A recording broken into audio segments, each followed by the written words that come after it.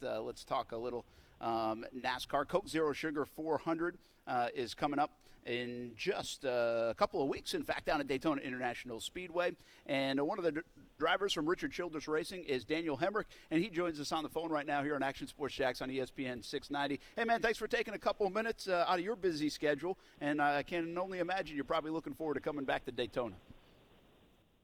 That's exactly right. First off, thanks for having me on, and yeah, looking forward to getting back down to the Sunshine State here in a couple of weeks and putting on a good show for the great fans at Daytona. And it's always a place we look forward to getting back to, especially with all the history and whatnot that comes with that place. And hopefully we can get our RIchard Childress Racing team in victory lane.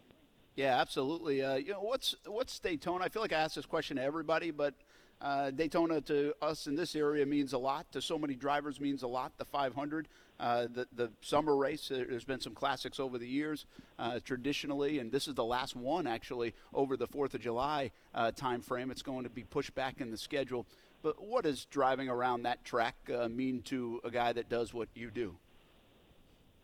Oh, it's one of the most historic places that we ever get a chance to roll through the tunnel at.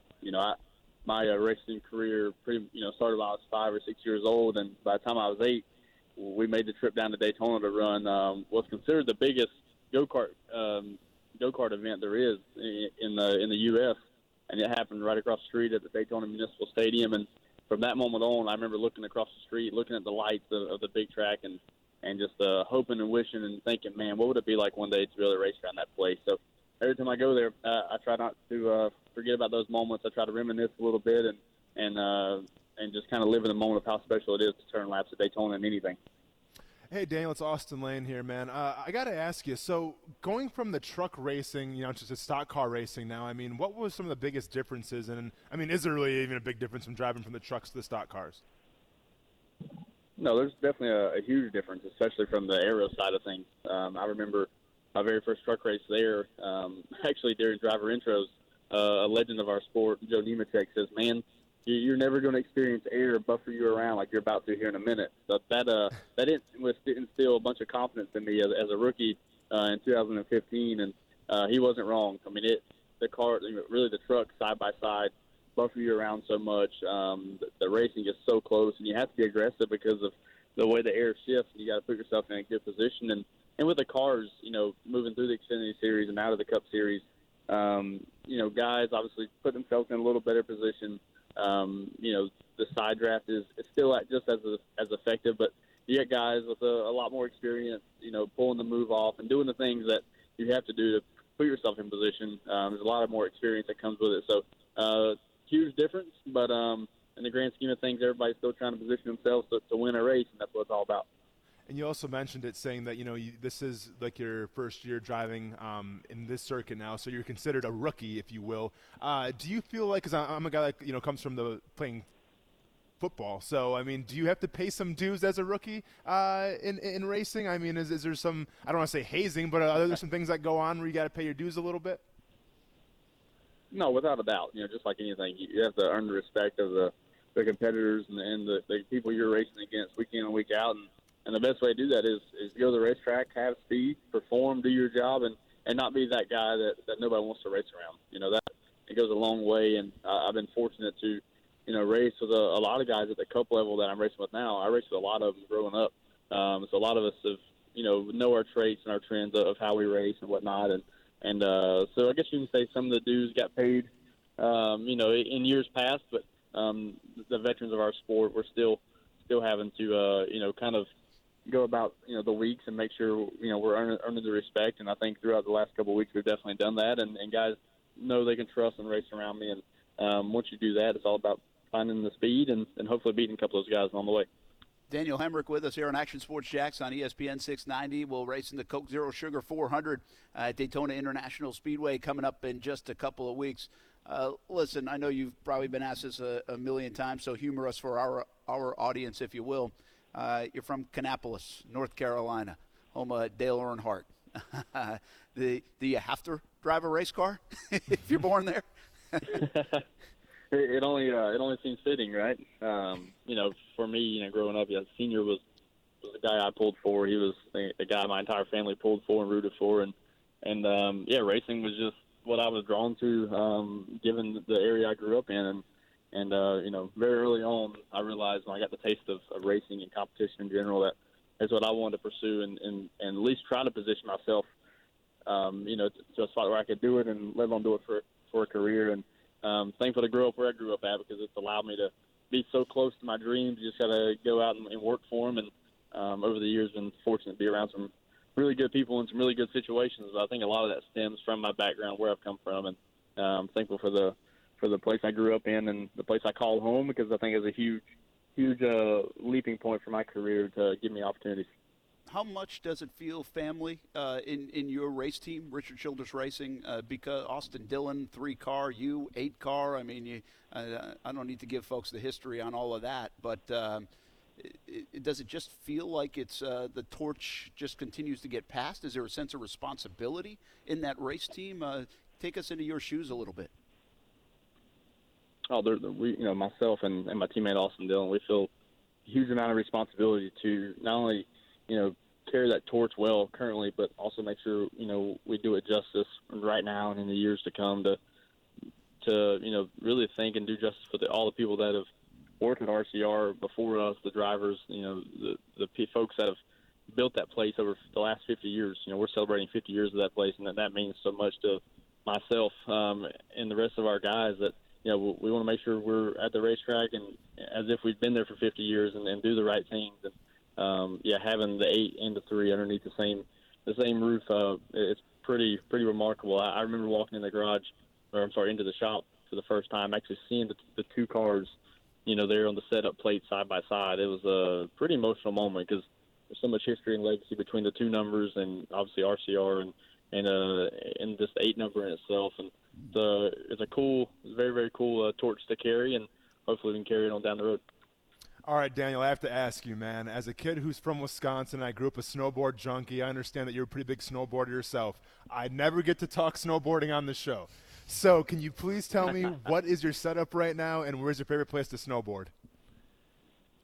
Oh, my setup right now. I bought a new summer board. I'll be lying to you. I've had about 3 years now. I'm trying to think of the model, but I ride Goofy, and we always go to Colorado at least once or twice a year. We have some friends up there that have a place that are generous to let my wife and I and some friends come up there and hit the slopes for a couple of days. And, yeah, it's just kind of a getaway. I love being outside. I love being outdoors. And in the wintertime, what else are you going to do where you can kind of still be on the edge and enjoy yourself? So we find ourselves there in the Durango area a good bit throughout December and January.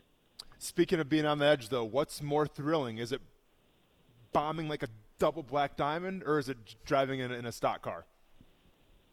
Definitely the racing. The snowboard and stuff, just a little taste of adrenaline, but there's nothing like especially like nothing like racing at Daytona, where you're 200 plus in the draft, inches away from each other. There's you can't put a price of what that does to your body and what the feeling you get from that. And that's why I keep doing it. That's why I keep chasing it, and hopefully some fans come out here in a couple of weeks to Daytona to check it out for themselves. And that will be July 6th as we wrap up with Daniel Hemric, who will race on the Coke Zero Sugar 400. I got to ask you one last thing. You're married to former Pro Series East driver Kenzie Rustin Hemric. Who fights over the wheel when you go to the store or on a trip? And I mean, you guys must just have a need for speed all the time. Do you ever just chill out? Oh my gosh, yeah. I'm beginning to wonder when that'll happen. Neither one of us know what that means. No, in all honesty, yeah, it's a very, really cool, interesting dynamic that we get to share together, and with her passion racing and her success. And she's been to a lot of racetracks that I was experiencing for the first time over the last couple of years. So we have that to lean on. And as far as driving, to and from places, it depends on how bad the traffic is. She's a lot more ruthless on the road rage side of things. So I let her have the wheel when need be, and I work for a living, gouging on the road, so I try to take my time. I'm on the main street. That's a great answer, because I get that question all the time. It's like, if you talk to one of those NASCAR drivers, what is it like when they just drive normal? Is it hard to do? But you kind of make it seem like you enjoy it, just chilling out and going 65 or 70. Yeah, and as crazy as that sounds, when you're running 190, 200 mile an hour, it becomes fairly relative as if you're going down the highway to a certain extent. Obviously, the impacts, you realize you're going 200 miles an hour when stuff goes wrong. But I don't know. I guess when you're raised around it, and that's what you grow up doing, it does become relevant. But on the street, I just try to enjoy it. Hey, Daniel, so like as a child, obviously you grew up with aspirations of being a stock car driver, a professional racer and everything. And, like me being a kid, I always grew up like playing in Lambeau Field and things like that. As a kid growing up with racing, do you dream to drive at Daytona? Is that kind of like the biggest track, or were there other ones that you were into driving to as a kid? For me, there was a list of a certain few, like, the odds of actually making it to this level, to compete at a level I'm fortunate to compete at now with RCR. Obviously by getting there, you get a chance to compete at all those racetracks, but I'm like, man, if I can make a couple of select starts, Daytona for sure, you got to be able to make a start there throughout your lifetime. And then the other ones that were close to me, being Bristol and Charlotte Motor Speedway. Growing up in Kannapolis, Charlotte was my home race, and went to that place and sat on the grandstand side of things so many years for so many different events. And then Bristol was always special to me for the fact that, my very first NASCAR memory came, with me watching Dale Earnhardt and Terry Labonte go at it at the Bristol night races. And those are probably three places I wanted to make sure I got a chance to get to. And, saying that versus getting there are two different stories, and I'm thankful to get together now year and year over.